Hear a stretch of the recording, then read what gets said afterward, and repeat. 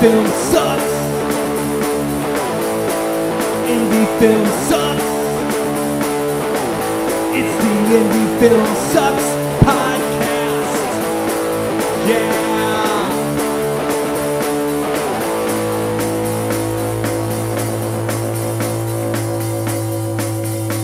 Coming at you from the mean streets of St. Louis, from a basement on South Broadway, the Indie Film Sucks podcast. Okay, Here we go. once again, Hey everybody, how you doing? I'm Brock, I'm Chris. and we're part of the 88mm production team here. We're missing somebody again. Chris Macke out on assignment, working hard to further our indie film purposes. Yeah, he's a go-getter, man. He really is. Yeah. So now what, Chris? Let's talk about what we saw not that long ago. What's that? Wyatt Weed and Gail Gallagher's film, The Oh. Dark at the Top of the Stairs. Let's dig into that for a few minutes here. So we just went to see that at the High Point, Yes. where Red Night at Skies will be shown on November 25th. Get your tickets. But yeah, Dark at the Top of the Stairs. And we had Wyatt on here talking about his film, Dark at the Top of the Stairs, and how he made it during COVID. Yes. And we finally got to see it. And I got to be honest, Chris, I was actually blown away by what he did. I could not believe what he did. I know he's a talented dude, and Gail, she's a rock star too. Well, here's the thing. Gail had never shot anything before. No, I was going to get to that. Yeah.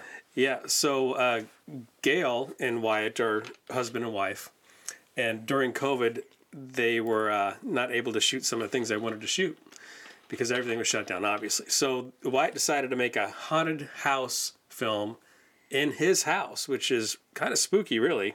Yeah. And it's a 150-year-old house, I believe he said. 130. 130-year-old home. And he and Gail decided to make a movie just with the two of them making A feature film. Yeah, unbelievable.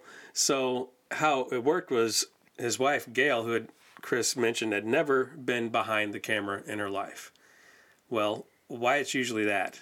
But Gail is not an actress, at least that I know of. Wyatt, he is definitely an actor, a director, writer. He does all kinds of stuff too. And Gail is usually behind the scenes producing everything that they do, which is actually a lot more work than just directing or writing, as we all know. Yeah, that's what makes the movie go. It's the producer. That's right. So Wyatt decided to be the lead actor in his movie, a one-man show, right? Yeah, but it's not just a one-person show. It is not just because he played 3 roles. He did.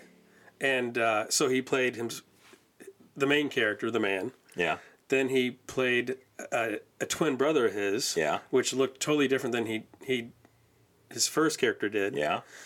And then he also played his father, Yes. which looked different than the other 2 characters he played. And they all sounded different. They acted different. Wyatt really pulled it off. He did. In fact, my wife, when she was there at the screening with me, she saw it and she didn't quite know that Wyatt didn't really have a twin brother. Nice. So hats off to you, Wyatt. It's a pretty good compliment. It is. She never gives me compliments for shit. That's because we've been married for 25 years. But yeah, so he pulled off the acting very well. But what Wyatt didn't have to do this time, what he normally does, is he didn't have to be behind the camera. He set up some of the camera shots for his wife Gail to shoot, which had never been behind there. And I got to tell you, and I told her at the end of the screening, I can't believe that was the first time she shot. Because there's every scene, the camera was moving, essentially. Pushes, pulls, pannings, zooms, whatever. And she pulled it off very, very well. Oh, yeah. Mm-hmm. And on top of that, the storyline was compelling. Very, he came up with a really good idea, and he executed with just 2 people making a feature film that made sense from A to Z. The acting was pretty damn good. Yeah. The camera work was great. The sound was great. Hats off to you, man. I can't say more than that about it. You can elaborate some more on it because there's lots of little stuff in there, like the movie Within. You can speak about. Yeah. So another thing that Wyatt did, because Wyatt's a filmmaker, and let me explain that. So there's a segment within the movie when they're watching an old episodic 60s like Twilight Zone TV show. Yeah. And there was another show that was in the public domain. It was not Twilight Zone. It was not Outer Limits. It was some even lesser known show. It was like From Outer Beyond. I don't know what it's called. Anyways, Wyatt was going to use clips from that, but then another company bought up the rights to all those old episodes. So he was going to license. He asked about licensing, and like a 30-second clip from that show, and they quoted him $10,000 for 30 seconds. Which, as Wyatt has said, and I agree with, if you have a $100 million budget or whatever, that's fine. That's not a ton of money. That's not gonna break you, right? But his whole budget was like under $2,000. So he did what any filmmaker would do. He made his own 60s episodic Twilight Zone type show called From Hell Beyond.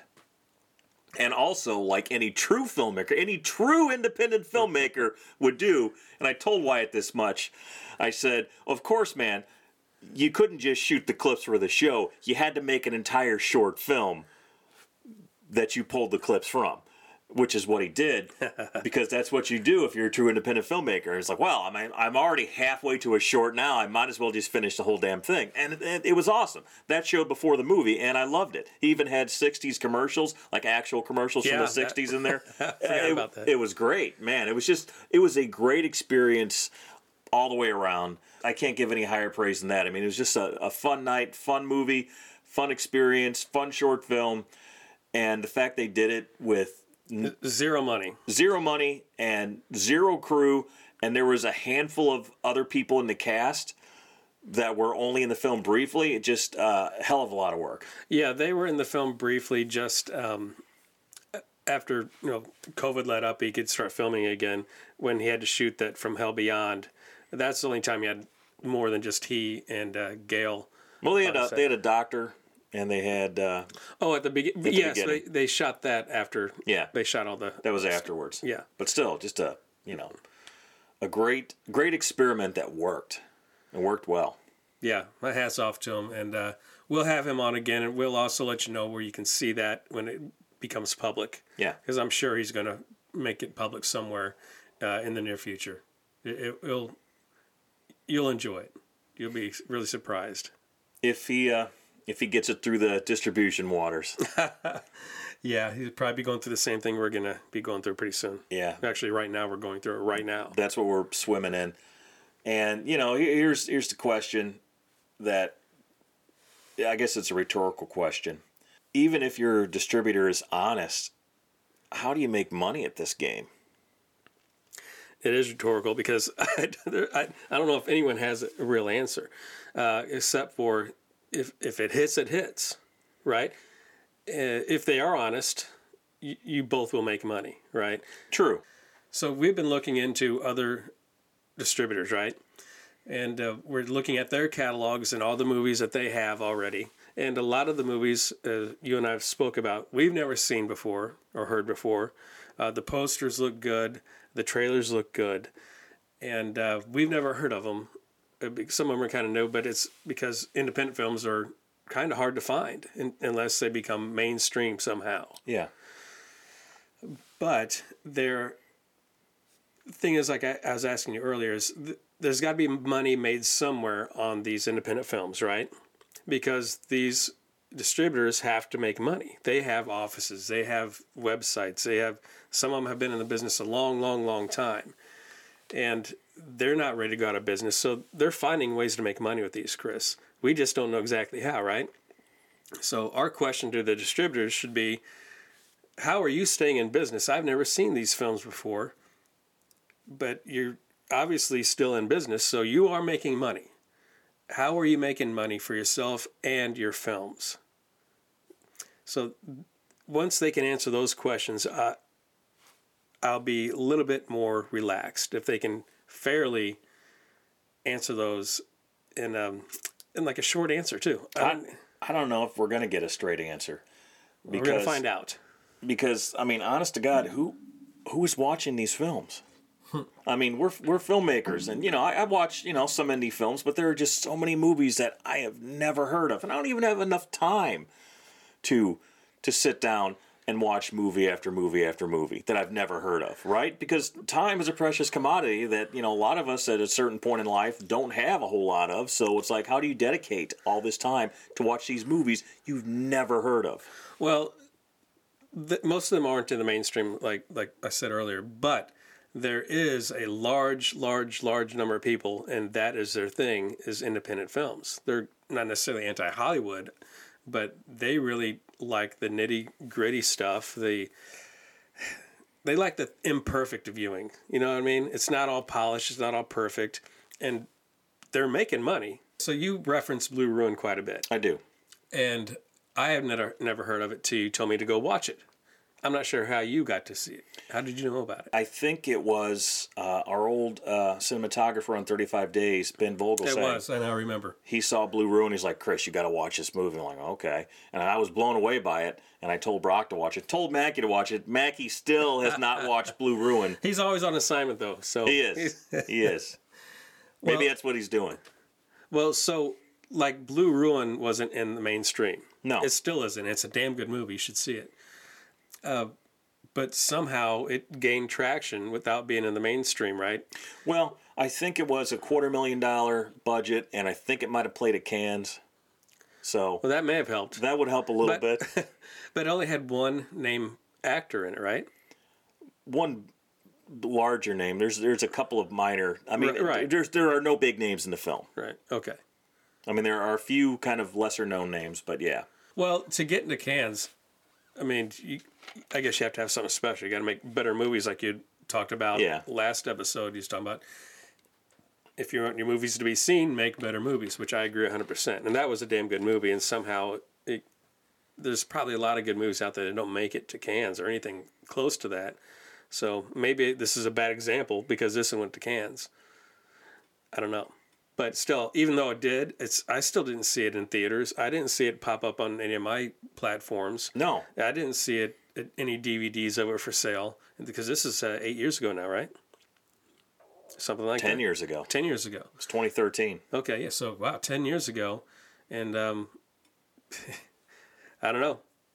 Some people are watching them, and then word of mouth gets out. When good movies are made, they get out. Yeah. So I guess we just got to make sure we make good fucking movies. Well, that's sort of the baseline, yeah. Yeah. So beyond that, how do they start making movies? How to start making money at movies? You're right. You can't answer that really unless it's Blair Witch, and there's no more Blair Witches to be made. I don't think. Because the world has changed so much. I mean, streaming has both leveled the playing field and wrecked the entire stadium at the same time. That's a good way to put that. Exactly, I think. Yeah. It really has. Why don't you elaborate what you mean by that? So it is easier than ever before to make and put out a movie yourself. It's not that difficult. I mean, making the movie's hard, but yeah, it's all relative. It's hard to make a movie, but I mean, you don't have to have a studio behind you anymore. No, you don't even have to make a good movie to get it on a platform. You can make a half-ass schlocky turd and still put it out there. And because there is so much content and it is just flooded, absolutely flooded with content, that it's kind of broken the old mold of how people got films. Like, there are no more video stores, right? You just sit on your couch and you just click through whatever streaming service you have until you see something that catches your eye. And then you go and watch The Office for the 50th time. I mean, that's what's kind of, in a way, wrecked everything. It's like we have it too good now. There is too much stuff out there, and it's too readily available. And that's why it's so hard to break through all that white noise. It is. I mean, the only aspect of that that's kind of cool, I think, is since there's so many people in this world watching shit on platforms. So I mean, if you just got 1% of the population to watch your film, you're going to do pretty well. Yeah. So I guess people look at it that way. but also there's a wrecking aspect of that too, the wrecking ball aspect of that too. Like you was talking about, everybody thinks they can do it because somebody else already has done it. I don't know the real answers. If I did, we probably wouldn't have to ask them. Yeah. You know, we'd be executing them. The only thing we can do is, what we are doing is sending out our movie to distributors that we picked out ourselves to see if they like our movie. And so far, we've got pretty good responses and have talked to some. But doesn't mean we're actually going to go with anybody yet. No, it's all preliminary talks. And they, like you said on the earlier episode, maybe it's the last episode, Chris, you know, here's how it's going to be at the beginning. And we all knew, oh, yeah, we like your movie. We like this about your movie. We like that about your movie. We thought this part was funny, which is kind of weird. But all the responses have been pretty good. But we know the initial conversation is always going to be that way. You know, what are your plans? How quick do you want this thing out? Yeah. Is this the final cut? And we're like, yeah, we're not sending off a half-assed cut. So they always just want to know that kind of shit. Yeah. The initial rub and tug is it's a good time, but it doesn't mean anything. No, just to get to know them a little bit better. And, you know, we know there's a lot of bad distributors out there, but I think the ones we are speaking to now they're legitimate companies for sure. But we don't know if they're a fit yet. I guess we will see. Yeah. But in the meantime, you know what we're going to talk about? Tell me, Chris. Well, we always talk about the highs, the lows, and the in-betweens of true independent filmmaking.